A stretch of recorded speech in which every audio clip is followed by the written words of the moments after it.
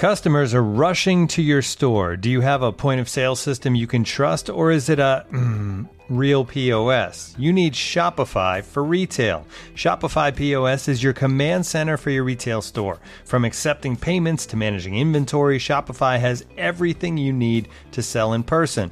With Shopify, you get a powerhouse selling partner that effortlessly unites your in-person and online sales into the one source of truth. Track every sale across your business in one place and know exactly what's in stock. Connect with customers in line and online. Shopify helps you drive store traffic with plug-and-play tools built for marketing campaigns from TikTok to Instagram and beyond. Get hardware that fits your business. Take payments by smartphone, transform your tablet into a point-of-sale system, or use Shopify's POS Go mobile device for a battle-tested solution. Plus, Shopify's award-winning help is there to support your success every step of the way. Do retail right with Shopify. Sign up for a $1 per month trial period at shopify.com/theathletic, all lowercase. Go to shopify.com/theathletic to take your retail business to the next level today. Shopify.com/theathletic.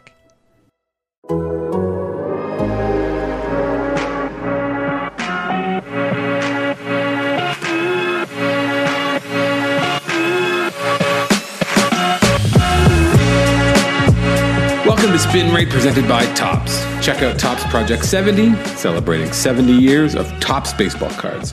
That's right, this is Spin Rate, the Athletics Toronto Blue Jays podcast. My name is Drew Fairservice, and this is the place where we talk about your Toronto Blue Jays. Here on The Athletic, we do it twice a week. On the weekend, at the end of the weekend, I guess, to start the week, Caitlin McGrath and I. Caitlin, you, of course, record covering the Blue Jays for The Athletic. What her ever-rotating title.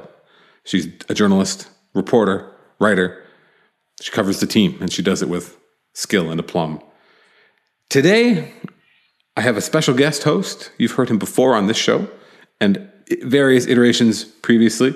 We form one of the more formidable batteries in all of Toronto Men's Baseball League history, in that we just keep trying, even though the results are fine on the pitching side. The hitting side, not so much. Mr. Jonah Birnbaum. Jonah, thank you for taking the time to join me. Oh, it's my pleasure. I am sorely lacking in terms of both skill and aplomb compared to Caitlin McGrath, but I will do my best. No. I mean, I won't lie. That's true. But our battery may be broken up. It doesn't look like I'm going to be able to play this year, Men's League Baseball, which is why people will come to listen to the show when you are on, and so that we can regale everyone with our glories on the dusty fields of Smythe Park. So I'm pitching on Saturday, and I can't even articulate how devastated I am that I won't have you behind the plate. I imagine it is similar to what Clayton Kershaw experienced when AJ Ellis was traded to the Phillies shortly before the 2016 trade deadline. Not that it's in any way appropriate to liken myself to Clayton Kershaw, but in terms of what he experienced, how distraught he was, that's what I'm going through. I don't think that's unfair to say. I think that is reflective of our relationship. Our rapport. It is probably worth noting that Clayton Kershaw hasn't won a Cy Young Award since, Not a coincidence. Not a coincidence. I mean, sure, he was extremely good in 2017. Sure, they won the World Series in 2020. But not the same guy without AJ Ellis. A little bit like John Lester and the other guy, his catcher, David Ross. Or a little bit, you might say, like Hyun-Jin Ryu and Danny Jansen. Or so it would seem, ostensibly. That might be a little bit more accurate, and I think it's a little bit more on topic, like you're doing the work here for us. Before we do move on, I, of course, want to say that if you want to read, we've already been showering Caitlin McGrath with praise. If you want to read what she writes, what everybody writes on The Athletic, you're going to want to go to theathletic.com/spinrate and subscribe. Subscribe to the show.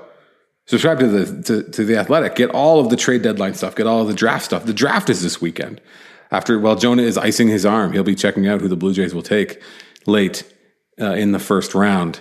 while the Orioles are excitedly looking who will be the next young prospect they can bring into their fold and promptly screw up with a high pick here in the 2021 draft. So you want to subscribe to The Athletic. You can get everything that everybody writes, Keith Law, Ken Rosenthal. You want to read about, again, this is a great place to go when the Blue Jays are active on the trade market, like right now. There's so much coverage from the other writers. If you want to get an understanding of the perspective from Milwaukee, if you want to figure out what the Blue Jays are going to do when they make a trade with Texas, when the Joey Gallo trade comes down, you can read Levi Weaver, 32 EFUS there on Twitter. You can read what he's got to say. Jamie Newberg, you can read about what he's got to say about the Joey Gallo trade. That Jamie Newberg doesn't seem like he's too enthusiastic about the idea. He's been advocating that the Rangers extend Joey Gallo, which will make it difficult for them to trade him to the Blue Jays, which is what I want more than anything in the world. But subscribe to The Athletic. If you subscribe to The Athletic, you can get this show ad-free. If you're a subscriber, you listen to it through the Athletic app. No ads, no ad reads whatsoever. You don't have to subscribe to The Athletic to subscribe to our show, of course. We are going to implore you to do that. But if you want to get this show on your regular podcast catcher of choice, you can do that on Apple Podcasts, on Spotify, wherever. Search for Spin Rate. Give us a like or a review. Subscribe, of course. Tell your mom. Do that as well. And give us a review if you've got one. And we would appreciate it. And we thank you for listening, as always, as we always do. But now, here, the Blue Jays, a couple more this series, and then they'll go into Tampa, I believe, for one more before the All-Star break, but not without a little bit of news. Not a little bit lighter in their traveling party, although they have been lighter from this particularly husky lad of late. The Blue Jays this week traded Rowdy Tellez to the Milwaukee Brewers in exchange for now reliever, what's his name? Trevor Richards? Trevor Richards. I've mistakenly referred to him as Trevor Rogers like 40 times already, but it is Trevor Richards. Trevor Rogers is better, good. He used to be good. Did he play for the Twins or something like that? That's Taylor Rogers, who I believe is Trevor Rogers' brother. It's all very confusing. Right. There is a Trevor Rogers who plays for Miami. He is a starter. He's one of the bad starters. No, he's good. What the hell, man? How do the Marlins get so many good starters and they're still bad? He's having a great year. Well, they have zero good hitters. And also Sixto Sanchez is a non-factor and will miss the remainder of the season. Yeah. Nonetheless, the guy the Blue Jays acquired is Trevor Richards, who was just recently traded from the Rays to Milwaukee in the great, what's his name? Willy Adames trade. Another trade that the Rays have lost. Bowden Francis is also in the trade. Can't say that I know too much about Bowden Francis, but this is the biggest thing is, of course, the loss for the Blue Jays of Rowdy Tellez. I saw one person in particular saying that the Blue Jays sold low on Tellez, which is true, but also I don't think that you could hope to do much better than you've done with Rowdy Tellez, given that his track record as a big league hitter, unfortunately, is really spotty. His track record as a hitter in the upper levels of the minor leagues even is pretty spotty. Like, he doesn't have tremendous success at AAA. He did have one strong season a half decade ago in AA, but you have to consider that Northeast Delta Dental Stadium, where New Hampshire plays, is incredibly favorable to left-handed power hitters. So that is a bit of a mitigating factor there. I think that the Blue Jays dealt from, a reservoir of a guy who was essentially superfluous and got a controllable reliever who in his first full season as a reliever is having considerable success, and considerable success missing bats is a big win. It addresses a need immediately, and potentially moving forward as well, because he's, still pre-arbitration, multiple years of control left, and could be a solid piece for this bullpen moving forward. Not necessarily a 7th, 8th, 9th inning guy, but a guy certainly who's more trustworthy than some of the guys they've been rolling out in medium leverage spots for the majority of 2021. The Blue Jays in the bullpen are stacking up guys that A, you can at least trust, and B, just giving themselves options for maybe not the 9th inning, maybe the 8th inning, but really it's just, number one, they're giving teams, I would say they're copying the Rays, but it's not like the Rays were the first to have a bullpen full of guys with different looks. Of course, those great Giants teams, 2010, 2012, 2014, they had guys coming at you from all angles, kind of Javier Lopez, left-handed sidearm sort of guy. The Blue Jays are maybe not replicating that, but they have guys that offer different looks. They have guys that can do different things. Trevor Richards has come with his reputation as this great changeup pitcher, not unlike another right-handed pitcher the Blue Jays acquired from Milwaukee in exchange for a left-handed first baseman DH. That trade was a little bit, of course, Marco Estrada, Adam Lind trade, a little bit different. Lind had a terrific, frankly, track record, and he continued to hit. I'm going to ask you something. You probably know this. What do you think was Adam Lind's weighted on base or OPS plus in his last season in the big leagues? I would say it was like 130 or something outrageous like that. It was 122. Yeah. He was 22% better than a league average hitter. Was that with the Red Sox or the Nationals? Who was that with? It was with the Nationals. Yeah. It was with the Nationals.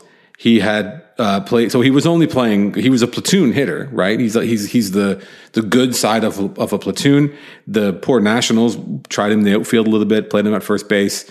Obviously, he's probably best cast as a DH, but like that's a good season. And then I think he went to camp with the Red Sox and didn't make the team, and then was like, you know what? I think I'm good. And then off he went. But shout out to Adam Lind. He had a really good career, nice career. A lot of guys, 12 wins above replacement for his career. Career OPS just a shade under 800. Guy hit 200 home runs in the show. Can you imagine? Like as a normal person from Indiana of all places. The pride of Muncie. He had one season where he must have had a 900 OPS with the Blue Jays and like 35 home runs. Just a monster year. He truly did. He truly did. So yeah, he had 35 home runs in 2009, 932, like 141 OPS plus, like a very 305, 375, 62. He got MVP votes. Yeah, that's a stupid good season. He's a great. He could hit. It's all he ever did. Yeah. Unlike, unfortunately, Rowdy Tellez. Adam Lind didn't have those sort of like little gaps in his career progression and which Tellez has had, right? If you look at Rowdy Tellez's kind of body of work, you've got 200 plate appearances of like really good, and you've got 500 plate appearances of bad, or 560 plate appearances of bad. And that matters, right? That we can all look back on that's the stretch that he was putting together in the middle of a 60-game season before he got hurt. And that's what teams dream on when they trade. And if they're the Brewers, they're trading from just like the Blue Jays, from a position of depth. They're trying to give themselves more options. First base has been a real problem for the Brewers. I think Daniel Vogelbach is another beefy boy is hurt. Keston Hiura can't hit, can't play defense. Good to no one. Even though his swing is great, I don't know how he's bad, but baseball's hard. But it's a shame to lose Tellez because he seems like a guy that everybody likes. Really easy to cheer for. And maybe he becomes David Ortiz. And if you're the Blue Jays, and if you're a Blue Jays fan, you have to be okay with that. You have to be okay with the idea that he might go and figure it out and be a big burly first baseman DH who has a nice long career. If you're a fan, you hope for it. I'm sure the team does. They hope that he can go out and be that, because that potential, however slim, exists. I suppose it does. I mean, I think that the track record against major league pitching, and again, in the upper levels of the minor leagues, is pretty dubious. But absolutely, look, the Blue Jays are a team that is trying to compete right now. They're trying to win a World Series in 2021 based on their deployment of resources. And just based on how talented this team are, this is the kind of move that they should be making. And I think that long term too, it was very hard to see Rowdy Tellez really cementing himself in a meaningful role for this team, because Vlad Guerrero Jr. is the first baseman for the next at least half decade. Like, he has cemented himself at that position, which means that Rowdy Tellez at best was going to be in contention for an everyday DH job. And you have to hit at such a high level to do that, to compel Charlie Montoyo to forego using the DH spot as an opportunity to get guys days off their feet. That I just think that it was highly unlikely that Rowdy Tellez was going to be a meaningful piece for this team long term. Once Vlad Guerrero moved over permanently to first base, and the fact that he was absolutely horrendous at the plate this year, albeit in a small sample, only reinforced the fact that he was expendable here. I mean, if he comes out and hits like he has, or like he did in 2020, for example, or even 2018 when he came up as a rookie and kind of had that lovely, delightful little cameo down the stretch, they probably aren't making this trade today. Or if they are, they're getting a little bit more in return for Trevor Richards. But they're also they might not make that trade because if he's hitting like that and he is playing every day and he is forcing the team to keep him in the lineup, maybe he's not the piece to go. Maybe this trade happens it's Randal Grichuk that's going the other way, or it's Lourdes Gurriel Jr., whatever it might be. Yeah, I think they would have loved for Rowdy Tellez to emerge as a key piece of their lineup. I think they'd love to have more balance because they're extremely right-handed heavy. And I think that they would love to not have to use both Randal Grichuk and Lourdes Gurriel every single day.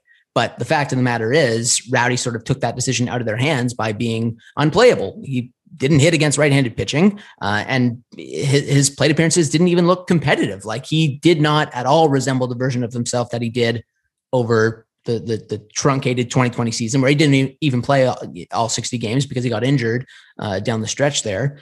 And would it have been nice for the Blue Jays to see him produce and him become a big part of their lineup and give them more balance and make it a little bit easier for Charlie Montoyo to deploy his bench with a little bit of confidence and, hell, I mean, just have one decent hitter on his bench. But that didn't happen.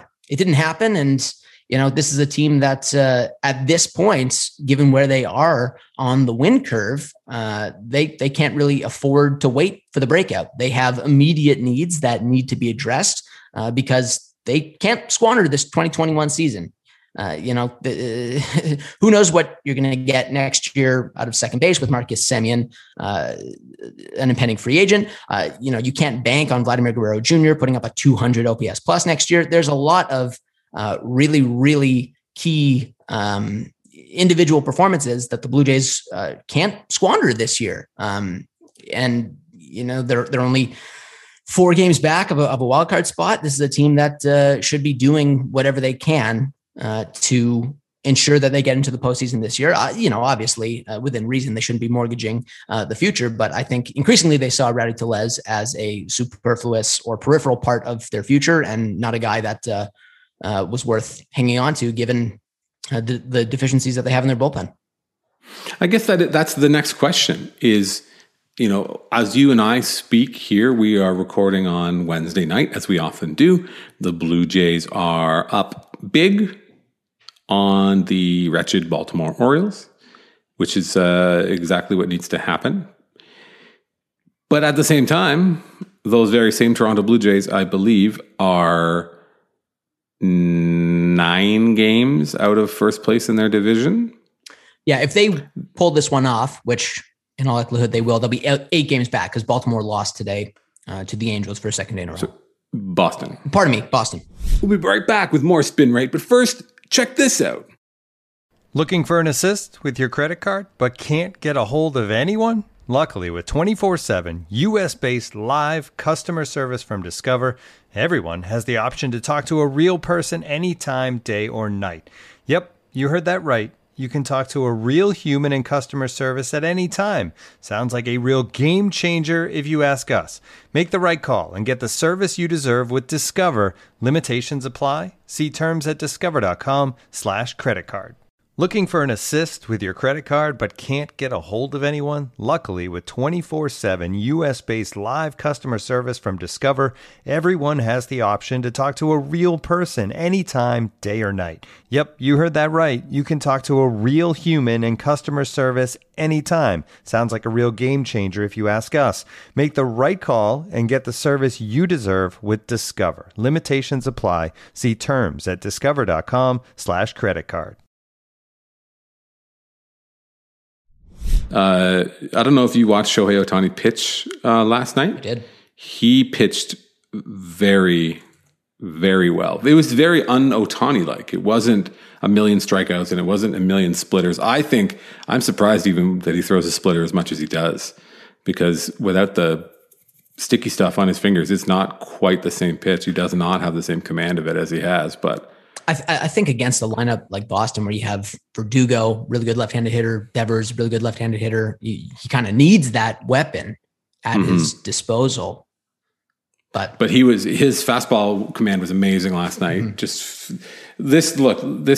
doing this with you because I know that I can, and Caitlin's not here to steer this back on the right track, to let this become the Ohtani podcast that it is dying to become. He was really, really good last night, though, like really impressive, and in a different way, like not as overpowering, but like so much soft contact, which he gets anyway. Like nobody squares him up. And there were a few doubles. That was the whole thing, kind of this joke in the game, that it was like leadoff double for, the top and bottom of every inning. But he really wasn't getting hit that hard. He got a awesome, great break with an amazing catch by Juan Lagares. But if he pitches like that, even though he's not striking out, everybody, like they should just give him the MVP now, because it's like a foregone conclusion. It's absolutely a foregone conclusion. Like, I mean, you've said it, I'm sure, infinite number of times, but it's the most, this is probably the most incredible season that has happened in baseball history ever. Mm-hmm. Like, and I don't even know if there's a close second. Mm-hmm. He has like 4 more home runs than literally Vladimir Guerrero Jr. And he's pitched to a 3.5 ERA over 13 starts and is striking out like 12 batters per 9 innings. It beggars belief. And as you alluded to, even when he's not at his best and blowing guys away, he's still managing contact quality at such a high level. And it's stupid. Like I've run out of words. I don't know what to say anymore other than this is superhuman, and he's not of this world. It's the last thing I'll say on this is that people love to because it's easy to criticize baseball for not doing enough and not marketing its stars, and Trout isn't the household name that he should be. I think they've done all that they can with Ohtani. If he's starting, the Angels are the free game of the day on MLB TV. They push them onto YouTube. It's going to be the Ohtani weekend, all weekend at All-Star Weekend. They're going to let him hit and play.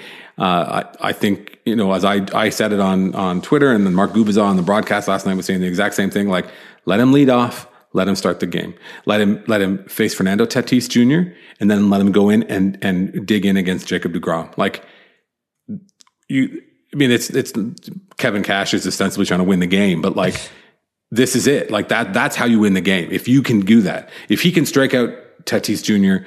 and whoever else, Acuna and somebody else, and then he can, by some miracle, hit a home run off of Jacob deGrom, like that's the thing. Those are the things that last forever, right? Like that's like the Pedro striking out 5 guys in a row or whatever, that the All-Star stuff that just people will always remember. Yeah. So, and that's how you also compel casual fans or even non-baseball fans to engage. It's like, here is this literal unicorn who is going to pitch for the American League in the All-Star game. He's going to start and he's going to bat leadoff. Like, I don't know how you resist that, as a casual fan.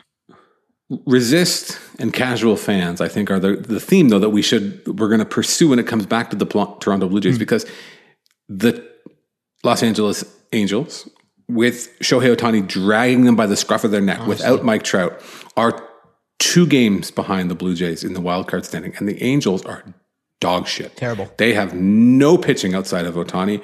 Dylan Bundy, who was so good for them, they've had to move him into the bullpen. Andrew Heaney, who I think pitched well today, but has been awful. The Blue Jays are a good team, right? They're good. Their run differential, any way you want to break that down, it's as good as anybody. They have a better run differential than the Rays. They have a better run differential than the Red Sox. They have they're like 80 runs ahead of the Yankees, and the Yankees are a half game behind them in the standings. The fact of the matter is, as you said, and we've said on this show 100 times, they need to do something to not squander this season. But the question is, is it too late? Are there too many teams ahead of them or too many rungs on the ladder to climb to get and to secure a postseason spot to make any more risky trades where you're giving up control, where you're giving up guys that could contribute on next year's even presumably even better or equally strong Blue Jays team? Is it worth that risk? Well, I don't think they've made a risky trade yet. Not yet, but that's what they'd have to think about next if that's what they want to do. Yeah, and I think that given how remote of a possibility winning the division is at this point, I don't anticipate them giving up any long-term assets for rentals. Certainly, like as much as I want them to trade for Nelson Cruz, for instance, or a Max Scherzer type, star level talents on expiring deals, I don't see that happening. But I think that you could see them moving long-term assets for controllable pieces who can contribute now and in 2022 and potentially beyond. And I think that's what they should be doing. I wouldn't necessarily think that it's foolish or imprudent if they did go out and move, say, a Jordan Groshans for a Nelson Cruz, but I don't anticipate them doing that at this point. Yeah, Nelson Cruz is weird because he's such a good player, but it's like, again, you're sort of piling on and some of the things that make the Blue Jays tick. And I think and truth, if you ask me honestly, 2021, the value of the flexibility of that DH spot, I think, is something that the Blue Jays can't overstate with guys like George Springer who have a hard time staying on the field. Between Bo Bichette, Marcus Semien, like these are guys that want to play every day, want to be in the lineup every day. You need to balance that and also give them the opportunity to kind of get off their feet a little bit. I think that a player like Cruz specifically, locking him in, locking that DH spot in for the season could be more trouble than it's worth in that case. But the other side of that is like, who would they be bidding against for Nelson Cruz, I guess is the question. Who is dying to have their DH spot filled? I mean, Houston has, they've got Yuli Gurriel, who gets time there. I guess Yordan Alvarez gets some time in there as well. They're not exactly wanting for a DH. Is it Chicago? Right? Are the White Sox going to make a move for a DH, considering the guys that they've coming back, and maybe those same things that might appeal for those? So yeah, maybe you can get Nelson Cruz for a little bit less than you think as a rental. But no, sorry, go ahead. No, I absolutely think so, especially considering I don't think the Twins can extend him a qualifying offer because he's already been extended a qualifying offer once in his career. So they're liable to just let him walk for nothing at season's end, unless they're prepared to re-sign him. But I'm not going to presume that they are. So that also makes the potential acquisition cost lower. So yeah, I mean, he's just one example, but ultimately the point is, it's probable that the Blue Jays have worked themselves into too big of a hole for the Blue Jays to entertain impact rentals at long-term cost. But I think that they would be very amenable to exploring a deal for someone like Joey Gallo, who has one more year of control. Someone like, Jose Ramirez. Cleveland has now fallen back to 500, and they're even further back from the second wildcard spot than the Blue Jays are. I think that those are the deals that they're probably going to explore, certainly, if not aggressively pursue in the next few weeks. And if none of those come to fruition, that I could see them taking a similar approach to last year where, they add some complementary pieces who help optimize the roster, but at minimal long-term cost, guys who maybe have, a more dubious track record, guys, last year, like Robbie Ray, who was in the midst of a terrible season, guys like Jonathan Villar, those kinds of moves that, aren't necessarily the sexiest, but still help. Well, let's get sexy though. Then let's think about the sort of deals that you have alluded to in terms of a guy that might have a bit more control, a guy that might have a bit more time, sort of still on their contract, contract control remaining. Maybe the kind of names I throw Joey Gallo out there liberally. Jose Barrios is the name that's out there often. what kind of pieces are you as a Blue Jays, if you're the Blue Jays front office, who are you willing to let go in this place, in these instances? And the name I'll start you with. I'm going to give you a name and say, is this a guy that you would use to get these deals done, or is this a guy you consider to be a part of the future? And that's Alejandro Kirk. I would explore deals involving Kirk for a controllable impact player. Absolutely. And to sort of preempt your follow-up, the only guys who I would be reluctant to even consider in deals where you're getting back a controllable impact player would be Austin Martin, Gabriel Moreno, and Alek Manoah, who's contributing at the big league level presently. Mm-hmm. I've already dismissed him as a trade candidate altogether. Yeah, exactly. He's not on the table for me. Mm-hmm. But Alejandro Kirk, I'm a big Kirk fan. I think he should be on the active roster today. I think he's the best catcher on the Blue Jays 40-man roster, in spite of his defensive deficiencies. I think he's that good offensively, and I think the Blue Jays alternatives are that bad offensively. But given their wealth of catchers at the big league level, on the precipice of the big league level, I would absolutely explore a deal, consider a deal where the centerpiece or one of the centerpieces was Alejandro Kirk.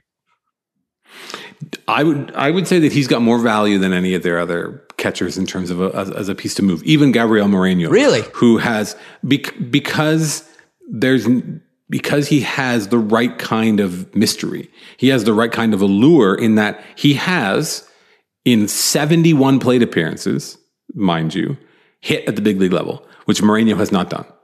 And while Moreno has a ton of helium, he's really shooting up the kind of depth chart, really shooting up the kind of prospect list. Again, I'm not so worried about the prospect listy stuff as much as like there's obviously a lot of attractiveness in him as a piece in the big leagues.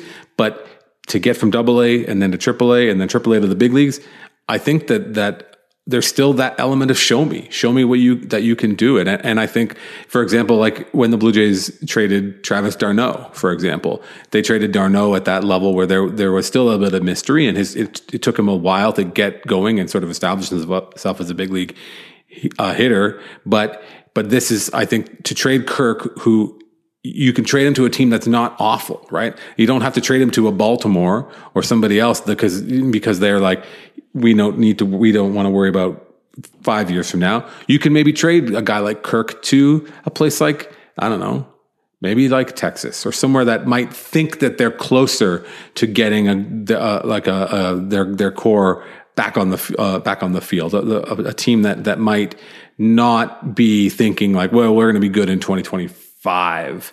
Because, and the other thing about Kirk is I can't help but think that the Blue Jays, and I've said this before, and I'd love to hear what you think, the way the Blue Jays have handled Kirk, I think, suggests that they are wary of managing his value and wary of his long-term potential at the big leagues. Not afraid of, but kind of being like, let's use these bullets now.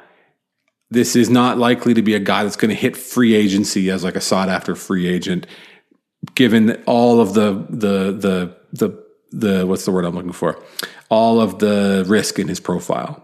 I think maybe I'm reading into that, but I think that the way the Blue Jays handle him suggests that they're a little bit, they've been very specific and careful in how they've handled him publicly.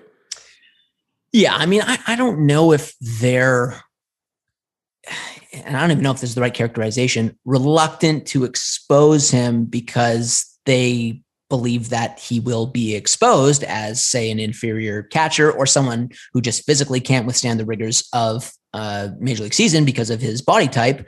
But I do get the impression that they are far more bearish on his long-term projections than maybe some Blue Jays fans are, myself included, because of the struggles behind the plate and also the absolute bitch that it is catching and being an everyday catcher in the big leagues, and how hard it is to do that job at a high level, and how his body type is going to make it all the more difficult. So yeah. I mean, I think that if they had an opportunity to move him for a piece who can contribute now and into the future, and maybe didn't have as much risk in the profile, maybe doesn't have as much upside, but doesn't have as much risk in the profile, given that, they're still evidently pretty high on Danny Jansen and also obviously on Moreno. I think that they would definitely explore that, but are they like necessarily, terrified of exposing him? I don't think that that's it. Because look, I mean, I think that they've actually been pretty aggressive with their assignments with him. Like, it's not like he has a ton of experience in the lower levels of the minor leagues before they were like, okay, you know what?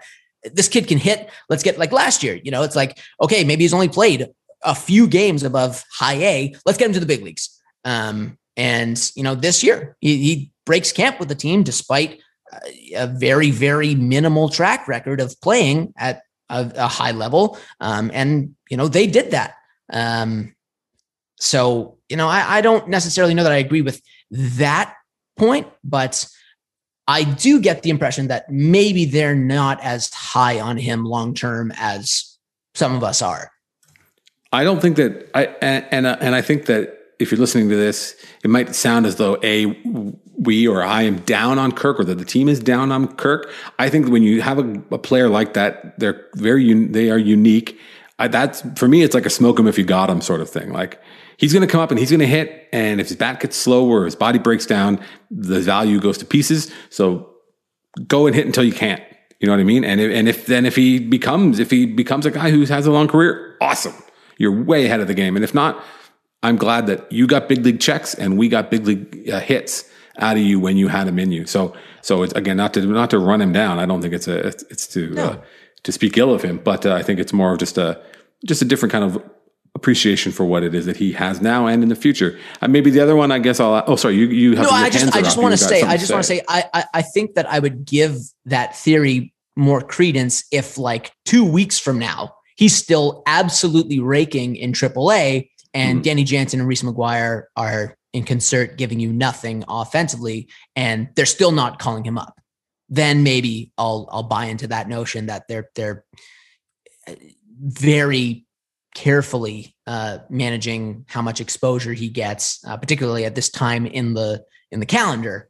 So maybe managing exposure isn't exactly what I meant. I think the point of putting him on the opening day roster is a good one. It's like they're not managing him as an asset, I think, is maybe the other way I'm looking at it in that respect, where it's like, bring him up now, like, let him hit, put him on the 40-man, start his clock, all that sort of stuff. Not worried about him becoming a Super 2, not, whether or not that's going to exist down the road, not worried about when he's going to get to free agency. It's just like, if he's got hits in his bat, let's get him out now, because they could well be in a finite supply. So get him out while he's got them. Don't let him waste. Yeah, it's great if he goes to AAA and has like a 1100 OPS, and he's, quote, dick fingers learning how to call games from catching, I don't know, Thomas Hatch or whoever, but there's way more opportunity for him at the big league level to flex what he can do.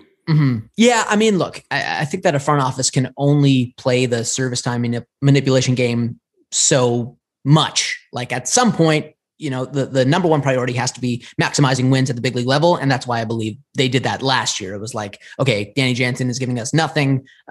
Reese McGuire isn't giving us anything. We need Alejandro Kirk on the big league roster because he can hit. I definitely hear what you're saying about them sort of throwing that kind of caution to the wind in terms of how they manage him as an asset. But, I don't know. You make some interesting points for sure. That's patronizing. You think I'm an idiot. No, I know you. I know you too well. They're like, oh yeah, you make some interesting points. That's bullshit. More Spin Rate coming up right after these words from our sponsors. And now, two pigeons bemoaning the fact you can stream DirecTV satellite-free. Hey, Frank, a little birdie told me you don't need a satellite dish to get DirecTV. What's little birdie? Was it Jimmy the Sparrow? It's a figure of speech. Point is, you can stream DirecTV over the internet now. Oh, sure. Next you're going to tell me those big birds are made of metal and filled with people, right? You mean airplanes? Stream DirecTV without a satellite dish. Visit DirecTV.com. High-speed internet service required. Terms and restrictions apply. Victorinox, the makers of the original Swiss Army knife, have been a reliable companion for life's everyday challenges, mastering functionality, innovation, iconic design, and uncompromising quality with its products. The Victorinox Swiss Army knife provides you with all the things you don't think about until you need it. Tweezers, a screwdriver, and even a corkscrew. With the Victorinox Swiss Army knife, you can be prepared to master everyday life. You can find Victorinox Swiss Army knives at Dick's Sporting Goods. Now, if you want to get into some real bad takes, what about Nate Pearson? You didn't list him among your untouchables. No, is trade he a his guy ass. you would move? Trade his ass. Trade his ass. Light him up. I think that he's been a professional since 2017 and has thrown just over 200 innings. And at this point, you have to be willfully ignorant not to realize that the reliever risk is very real. The stuff we know, it's exceptional. The ability to stay on the field is increasingly non-existent. And like with Kirk, I believe in the talent, but if you can get a controllable impact player who can help you reach the playoffs and potentially win the World Series in 2021 and contribute beyond, then you have to pull that trigger. That's fair enough. I think, again, we don't need to like run him down, but I think that there's a chance that he's a guy who could bring you something pretty nice in return.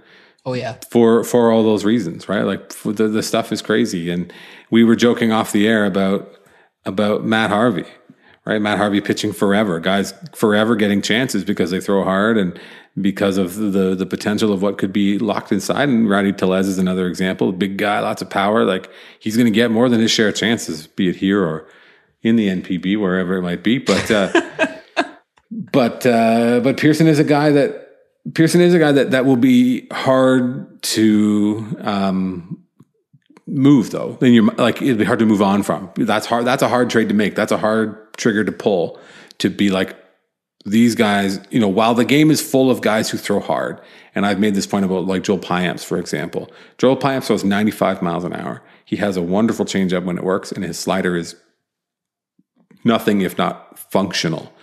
And there are dozens of Joel Payamps just floating around waiting for a job in the big leagues when he would have been like the best pitcher in the world, right? The best pitcher in the world with the stuff that he's got. But stuff is only, and Pearson is on another level from that with his stuff. And the idea of somebody else being the one to put that together and unlock it and make him be the thing that he knows and it's obvious he could be, that's a difficult decision to make. And that's why those guys make the big bucks, because I would not, unless it's going to have to be a pretty significant piece. It's going to make my team better now and in the future for me to let somebody like that go. Well, I mean, look, you're prepared to move him for like career 1.15 ERA plus Jose Barrios. Just Barrios can play. He's improved. He can make the team better now and next year. 115. Don't give me his career numbers out of my face with his career numbers. He has consistently been good and seldom been great in his big league career. Does he need to be great? Is that what you're saying? You need to trade. You need to be getting something great. I that's what I was inferring from what you were saying. That it would be such an agonizing decision to move on from Nate Pearson that you'd have to get someone who's controllable and great. Well, great is a relative term. I think there aren't going to be many pitchers like who's better than Barrios. So I guess the Rockies Luis said that Castillo. Herman Marquez, Luis Castillo. But they said Marquez. The Rockies have been saying that he's not going to be. As if any Rockies front office goober has any credibility. They don't know what the hell they're doing. That's true. But you prefer Marquez to Barrios personally? Man. I think they're pretty similar, to be honest. I think I preferred Castillo to both of them, even though Castillo is having, I would say, the worst season of the three thus far. Don't the Reds have a terrible defense behind him? Let's make excuses for him. Yeah, they're playing Eugenio Suarez at shortstop. I mean, how good could it possibly be? And the poor, desolate ghost of Joey Votto over there at first base. Making like $25 million a year for the next like 3 seasons or something. Oh, it's fine. Him and his 100 OPS plus. How dare you? That's Joey Votto. You don't just run his name through the mud like that. I would never. And I don't appreciate that characterization. But you did it. You who have seen him in the wild with a giant dog. Dude, he was okay. I have to share this story. It was like January of, I don't know what year it was, 2017. And I'm walking down Dundas Street West in downtown Toronto. And I see a large man approaching from the west, walking a black lab with like some huge cumbersome box under one arm. And I get closer and it's Joey Votto. And even though he's literally lugging an air conditioner and walking a dog, I had to be the schmuck who asked him for a handshake. And he obliged. He obliged because he's a good Canadian boy. I bet you that happens not often to him. I would agree. He's other than the fact that he's probably much larger than any person who hasn't seen him up close would appreciate. Like he's not so big, like he's not Pascal Siakam, right? Like who's like, oh my God, that guy's 6'10". You know, that's not right. It's like he's 6'3" and probably weighs like 230 or 215 and is like all forearms and shoulders. But other than that, he's just like an otherwise nondescript Italian guy with a big dog. That's right. Which, I mean, on Dundas West, they're a dime a dozen, right? He's got his Chiellini jersey on underneath his parka and he's got to get the air conditioner hooked up for Nona. It gets hot even in the winter. It's getting hot. It's getting hot in there. Anyway, I can't believe we've made it this whole thing and we haven't talked about soccer, which is not of any interest to you. Although, by the way, more and more people are saying this. It's coming home. It is coming home. Fun fact: in 2016, when I went to see, I attended a West Ham game in London, England. You did not come to that game, but you went to see Brentford. Come on, you Reds. The Brentford FC, yep. Which is owned by the same guy that owns that weird little Dutch team or the weird little Danish team. So there's like a big Danish connection to Brentford, where they treat those two teams as like a living stats lab and like using different kind of analytics to evaluate talent, and that's how they sign players and they bring them through one at a time, and that's where they got. Saeed Benrahma, who plays for West Ham, who came through Brentford as well, who you may have seen back, maybe not 2016. God, that's so long ago now. Those soccer players are like, they're cooked by the time they're 27. So, yeah. Oh yeah. And anyway, I think Brentford FC moved into a new barn as well. Like the one that I saw them in. Yes, you're right. It's coming home. But I think that's it. You got anything else? That's any more bees in your bonnet? Like again, we haven't really solved the case of are the Blue Jays good enough to make an effort forward, other than to say that it's worth making this year's team better, so long as it maybe improves the 2022 Blue Jays as well, perhaps at the expense of the 2025 Blue Jays. Yeah, I mean, they are 8 games back of the division, but they're also exceedingly talented. It's so funny, and let's real quick. Here's the field for the wild card spots. You can include the Red Sox or maybe not for now. They have a decent little lead in the division. So then you've got the Rays, the Yankees, the A's, the Mariners, the Blue Jays, Cleveland, and then maybe the Angels. So that's 7 teams. Okay, most of those teams suck. Seattle is not good at all. Seattle is riding a heater, as they say. They win. They are 19-7 in 1-run games, which is the best kind of what do they call in hockey? They call it puck luck. Like that's just pure chance.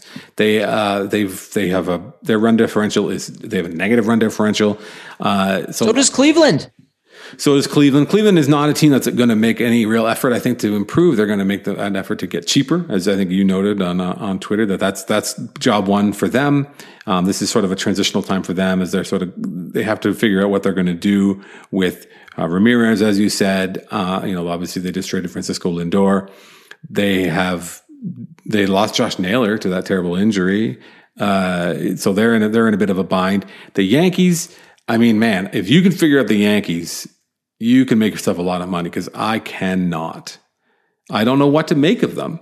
They're not that flawed. Good. Yeah, they're not flawed. That bad. Agreed. They can go off and score runs on anybody at any time. Their bullpen, Aroldis Chapman, Not the same since they banned the sticky stuff.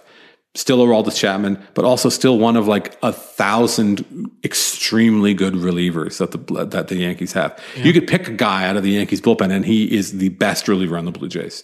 You just put your name in a hat. And Chad Green, Jonathan Loaiziga, like it's stupid. They don't even have Zach Britton, and their bullpen is still ridiculous. Ridiculous. And the starters are it's a real issue, but like, man, like there's no reason to believe that team can't just go off and win, 50 of their last 80 games. I seriously believe that. I mean, would it shock me? It wouldn't shock me, but I just don't see it happening. Like, I don't think DJ LeMahieu is what he looked like the last two seasons. I don't know what has happened to Gleyber Torres, but he just does not hit for even a modicum of power anymore. And they're down Aaron Hicks. Clint Frazier has turned into a huge bust. They're just not as fearsome as you thought they would be. And between that and their woeful rotation, and by the way, Garrett Cole also hasn't been the same since the sticky stuff ban came into effect. I don't know. They'll definitely be in the wild card hunt, but the Blue Jays are better. The Blue Jays are a better team than the Yankees. And I don't even think it's close. So we think the Blue Jays are a better team than the Yankees. We think the Blue Jays are a better team than Seattle.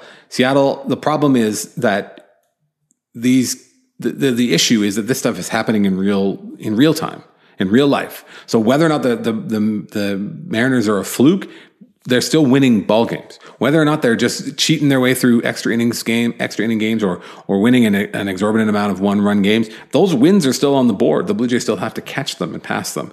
That regression isn't necessarily going to come all at once here in 2021. That they're the kind of team that will kind of pop up and win a bunch of games and then come back to earth next year, which we've seen a million times with teams that have this great one run game record or this sort of very good, like, oh, this team's just built different until they're not, until the calendar turns over. But until they go away, until that regression happens, there's just simply there's something that's in the Blue Jays' way. They're a barrier to the Blue Jays. Are the Blue Jays better than Oakland? I think so. Yeah, I think so.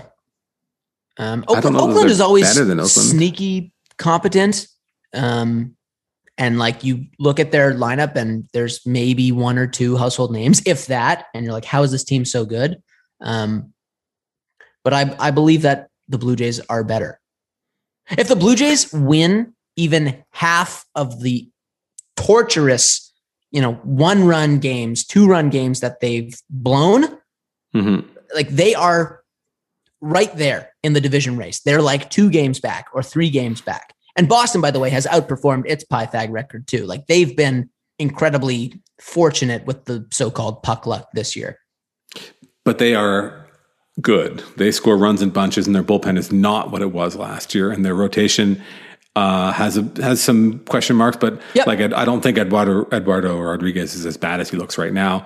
The thing about the A's, I'll say one thing before we move on from the A's, is the A's are the kind of team that will make a smart, savvy pickup to plug some of the holes that they may have around the diamond. If that means finding a shortstop that falls out of the sky, if that means doing like a really nice piece of business on some kind of a DH to kind of take over from what's his name from Mitch Moreland, who's hurt.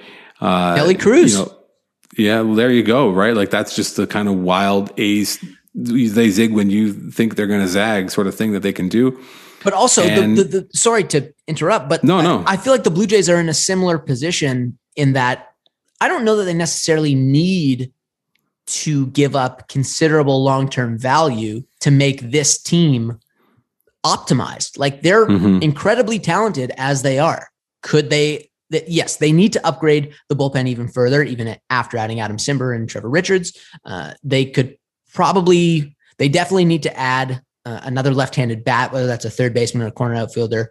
And they could probably stand to upgrade the 5th spot in the rotation as well, because Steven Matz has not been good since the end of April. But like, I think you can accomplish all those things without giving up any of those key long-term pieces that you value very highly internally. Or you do both. And you acquire Joey Gallo. Yeah, you get do that. And Ian Kennedy. Yeah, absolutely. And maybe not the pitcher. Caitlin wants Kyle Gibson. Not interested. Into her interested. Deal. I mean, I would not say no. Absolutely not. But I guess then it's that question again. It just comes back to like, is it worth getting in and then hoping that you can beat the Rays then? So then you've resigned yourself to a short series or is it a short series this year? Is that what they're doing? 2 out of 3? No, it's just back to the one game. So one game against the Rays, maybe one game against the Red Sox, or one game against Oakland. One game against Oakland. That's no picnic. I wouldn't want to, because God only knows the Rays are built for that kind of nonsense with their 35-man roster that they seemingly operate. No good players among that group of 35, but somehow. But a good team. Like I've matured. I've grown. A good team. A good team made up of bad players. Yep. And they've got, and like Wander Franco is coming around. They just called up Vidal Brujan too. Even though that might only be for a short time, but it's I mean, obviously I'm in favor of them doing those things and making bold moves that I think can get them into that conversation, into that picture this year, and then keep them there. I just think that their trove of high upside prospects is so deep and so robust that like they could move Groshans or they can move Simeon Woods Richardson and. Oh, we're moving Simeon Woods Richardson now. He has 2 bad starts and you're done with him. Well, my point is that like they have a lot of really good prospects and they also have a lot of financial flexibility, and they should use both of those things to their advantage. And, you know, they shouldn't be afraid to move their 6th best or their 5th best prospect if it can bolster their chances of winning the World Series in 2021. Because you know what? Their top 5 prospects are still really, really good. And their major league core is really, really good too, and really young. And you're not mortgaging the future by trading away Orelvis Martinez or by trading away Jordan Groshans or by trading away Nate Pearson for that matter. How dare you trade away Orelvis Martinez? That's my guy right there. That's the guy that's the one I want. I like him a lot. How many shortstops do you want for 2023? How many guys can play shortstop? He's a third baseman. Yeah, well, so is Bo Bichette, but he's a second baseman. So where's Austin Martin playing? Center field? I think that the Blue Jays have a lot. Well, yeah, we'll see about that. What we're likely to see is that the Blue Jays have a glut of like 45. What do they call it? OFP. OFP guys, 50 OFP guys, 40 OFP guys, like guys that have a lot of a reasonably high floor. Right? Guys who can be something for someone, like their A-list guys and their B-list guys. And when you can replenish and develop and put young players in the position to make themselves that, you're in a good shape, I think. And you can make a lot of smart and aggressive or daring moves without stripping the farm. You know, and I think we've seen teams like San Diego have been successful in doing that. And building off that strength, and you know, maybe a team like Atlanta, you're surprised they don't do it more. But anyway, yeah, and I also think it's salient to keep in mind that the acquisition cost for rentals seems to be continually going downwards. Like the San Diego Padres last year at the deadline, they added Austin Nola and they added Mike Clevenger.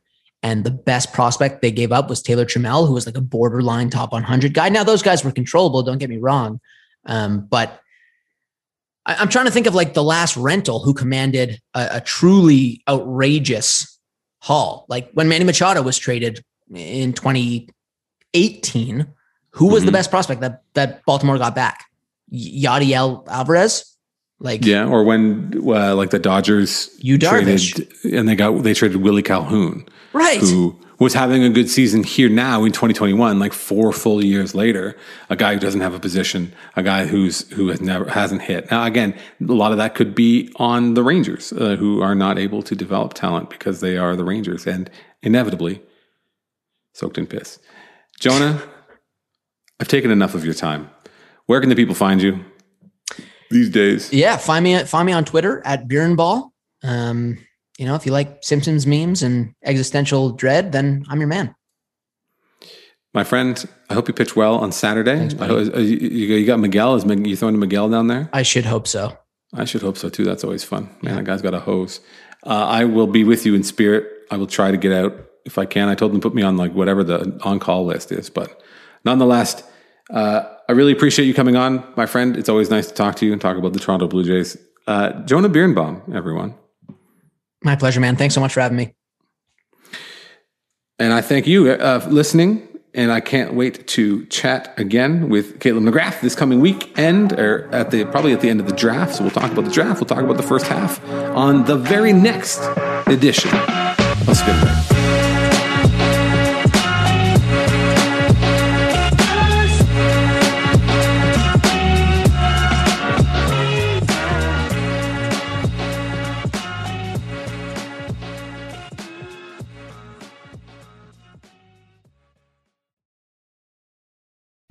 As you've probably heard by now, we've teamed up with BetMGM this season. We'll be using BetMGM lines to make all of our picks, and we'll have special offers for our listeners each week. If you haven't signed up for BetMGM yet, use bonus code The Athletic, and you'll get a 1-year subscription to The Athletic, plus up to a $1,500 first bet offer on your first wager with BetMGM. Here's how it works. Download the BetMGM app and sign up using bonus code The Athletic. Make your first deposit of at least $10. Place your first bet on any game and claim your voucher for a 1-year subscription to The Athletic. See BetMGM.com for terms. U.S. promotional offers not available in D.C., Mississippi, New York, Nevada, Ontario, or Puerto Rico. Gambling problem? Call 1-800-GAMBLER. Available in the U.S. Call 877-8-HOPE-NY or text HOPE-NY 467-369 in New York. Call 1-800-NEXT-STEP in Arizona. 1-800-327-5050 in Massachusetts. 1-800-BETS-OFF in Iowa. 1-800-270-7117 for confidential help in Michigan. 1-800-981-0023 in Puerto Rico. First bet offer for new customers only in partnership with Kansas Crossing Casino and Hotel. Don't forget, if you haven't signed up for BetMGM yet, use bonus code The Athletic, and you'll get a 1-year subscription to The Athletic, plus up to a $1,500 first bet offer on your first wager.